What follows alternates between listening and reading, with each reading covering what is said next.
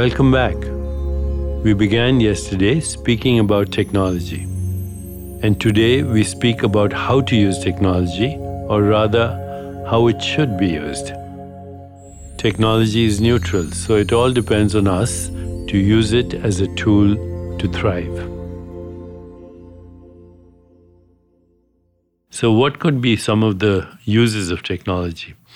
In my opinion, virtual reality, augmented reality, and immersive experiences could be used to treat medical conditions like phobias, like anxiety, depression, and even children on the autism spectrum can be given neural feedback through immersive, augmented reality and its experiences.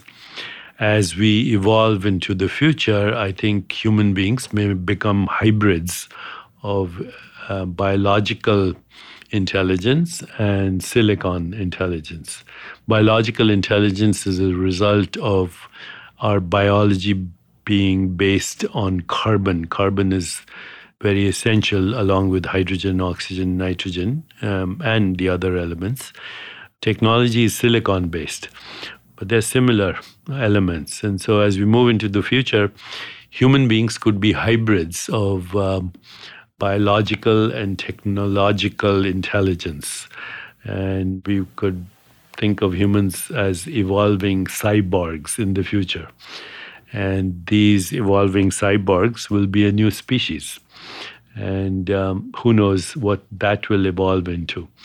My evolution is dependent on my relationships with other human beings and with life in general. My personal relationships, my social relationships, my relationships with my professional colleagues.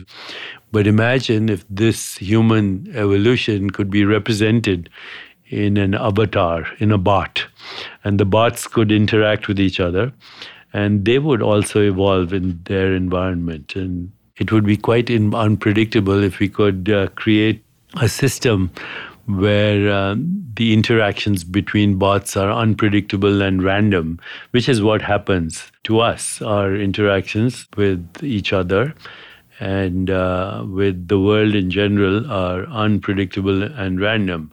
I left my home this morning, took a subway, met somebody on the street who was a stranger, who said something nice to me. I got a dopamine hit as a result of that.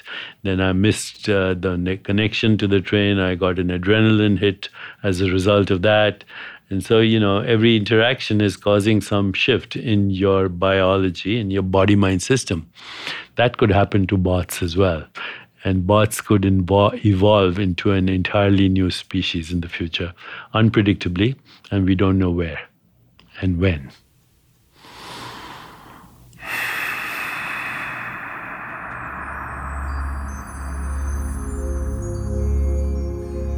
So technology is part of the evolution of the human species. It's inevitable. We must work to manage it in our daily lives to be beneficial to us rather than harmful. Please join me tomorrow to explore how you can have a healthy relationship with technology.